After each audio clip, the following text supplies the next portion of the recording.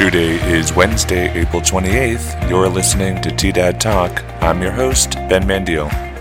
It is currently wet outside with light off and on rain. It is expected to be mostly cloudy today with a high near 51.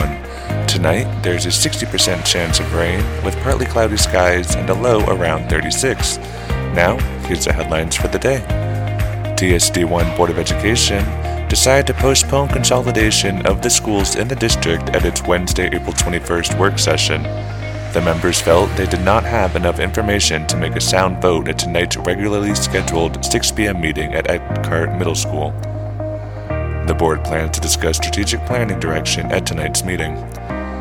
The National Park Service plans to help commemorate Santa Fe Trail's 200th birthday. A variety of activities are being hosted by the National Service, including more than 40 in-person and virtual events along the trail from Missouri to New Mexico throughout this year. Visit the National Park Service Santa Fe Trail Bicentennial website for more details on the events.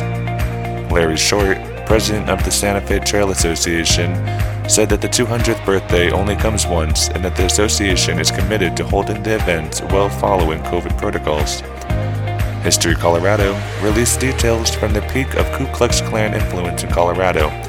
Membership ledgers are now available for public viewing online, which include tens of thousands of member information.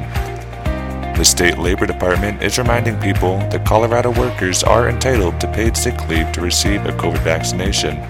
This is due to the 2020 signing of the Healthy Families and Workplaces Act, which requires employers to provide paid sick leave for a range of health needs.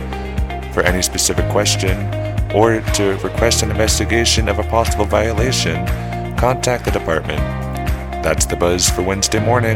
Have a good day.